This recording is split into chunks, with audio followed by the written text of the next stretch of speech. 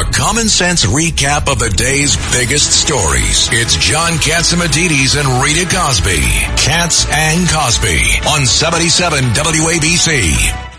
With us today is Dr. William Parker, a longtime Navy man and president of the East-West Institute that always seeks peace and knows about what the heck is happening in the world. Bill Parker, what the heck is going on?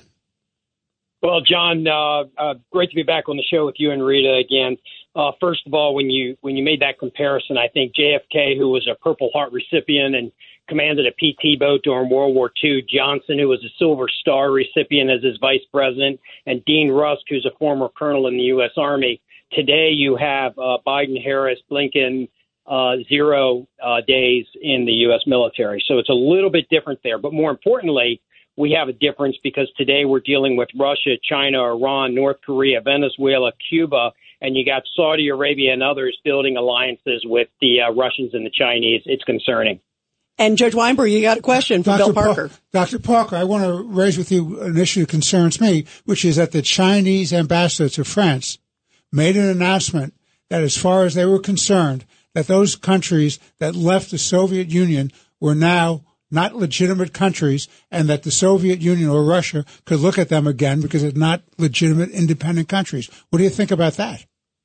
Judge, as we started to talk about last time I was on with you, the reality is they're looking at this is their opportunity. This is Russia and China's opportunity of how far can they push this? Can they disenfranchise the agreements that have been made over the years? And are we going to see the former Soviet Union rebuild, which is what Putin's wanted all along? China would love that as well as they build their alliance. And don't forget India, who is buying cheap oil and buying a lot of weapons right now from Russia. Tony Carbonetti? Yeah, well, Bill, how are you? We've always heard that Putin's great dream is to rebuild the Soviet Union, be the one that puts it all back together and go down in history as the great Russian leader.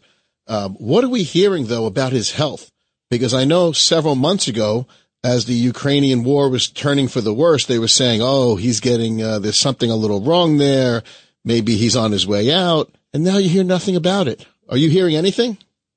Yeah, I'm hearing more about mental health than I am about physical health. But when you look at him, he looks bloated. He looks like he's exhausted, and he probably is. I believe he's probably very concerned about potential coup within his country. So I think there's both physical and mental health issues that are going on there and looking at. And I am hearing some rumors that he is struggling. And everybody, we're talking to Bill Parker. He's the CEO of Parker Maritime Technologies, a retired senior U.S. naval officer, commanded 3 warships. Dr. Parker, I got to ask the question, what does this mean for America? Well, what I think it means for America is we need to get our act together. I mean, we need to look at the fact that the top 5 people in the U.S. government right now have 0 military experience, and there are no advisors around them, to include the fact that the Secretary of Veterans Affairs is also no military experience, which is a new thing. So I think we need to take a good hard look at that. I think we need to look at our security. I also think we need to look at our borders to lock those down, because you have lots of Chinese rolling into the United States right now. And I think we need to look at our ballistic missile defense capabilities very carefully, as likely you're going to have Yars missiles moving into the hemisphere soon. And Borough President Vito Fossella. Hey, Bill. What if this is just a bluff? I mean, granted, we always have to prepare for the worst. But is this a game that Russia may be playing? And if it's not a game, what should we be observing, and what steps will they be taking if they're serious about deploying nuclear arsenal in the Western Hemisphere? Yeah, it's a great question. I think that it's a very dangerous game, first of all. Second of all, I don't think we should learn the wrong lessons from the Cuban Missile Crisis. Just because it worked out for everyone last time, and I mean everyone, the Russians and the Americans, doesn't mean it will this time.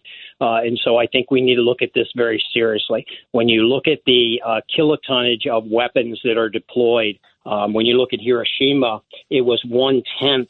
The weapon that we dropped on Hiroshima was 1/10 that of what they're putting on Yars missiles today, and they're MIRVed, which means you can put 3 of those weapons anywhere in the United States, from Venezuela, from anywhere in the Western Hemisphere.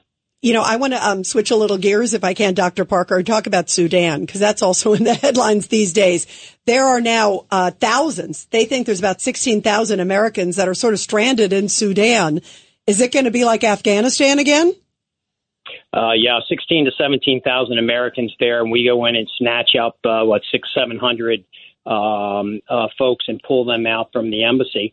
Don't get me wrong, that's a great start, but the reality is you need those embassy people to execute a non-combatant evacuation order. And now that they're gone, it makes that more complicated as well. So the communications drop significantly. The other part is if you start communicating ahead of time that you're not going to put military in there, that's an issue. Yeah, you're right. It's just like Afghanistan. I mean, what a disaster. Real quick, Judge Weinberg, you got a question there? Well, I'm not an armchair general, but it seems to me we have to get our military in there to protect those 16 to 17,000 Americans. I think we need to get our military in and get those people out. I would have done it a couple weeks ago when the rumblings were started. I would have rolled them out then. Now what you're talking about, air bridge and land bridge, it gets a lot more complicated and a lot more dangerous. So there's a lot of work to be done there. I'm sure there's a lot of people at the Pentagon and elsewhere that are working this, but I think timing is important, just like Afghanistan. Pulling out at the wrong time and in the wrong order matters, and I think we might be doing it again. Wow, how sad is that? Well, then you'll have Admiral Kirby go out in the White House steps and say, what a wonderful job they did. Yeah, exactly. What a success as they're clinging onto the planes. How sad. 16 or 17,000 Americans in that small country. In that small country. And it just kind of happened. It's been erupting. And they got out the diplomats, but everybody else is trying to get out. That is the country where back in the 1990s, they killed, 500,000 people? Yes, big time and I strife. remember the pain that Bill Clinton had in his face and his heart because they outsmarted us at that time, and they're doing can't it have it happen again. Yeah, and you would think he would have learned, our president, this one after Afghanistan, after the dismal, pathetic withdrawal. There's still Americans begging to get out there. But this is not news, right? There should be a simulation, a plan in place weeks, if not months ago, as the doctor just said, that in the event that we have to evacuate the Americans, this is what we're going to do. Not pull everybody out of the embassy and say, hey, 16,000 Americans, you're on your own. It's nuts. God. Yeah, and they got the embassy guys out and they left 16,000 Americans. And you know what they did, John? John Kirby, who is the spokesperson, National Security Council spokesperson, literally said at the White House last week, we don't know what we're going to do. We're only going to maybe get the diplomats. Basically, you are on your own, Americans. What a message that sends. And this is the president who wants to announce for re-election? Yeah. Isn't that amazing? And we're supposed to say this is okay? Yeah, unbelievable. Well, Dr. Parker, thank you very much for being with us. We really appreciate it. What's serious stuff? Pray for America. Yeah.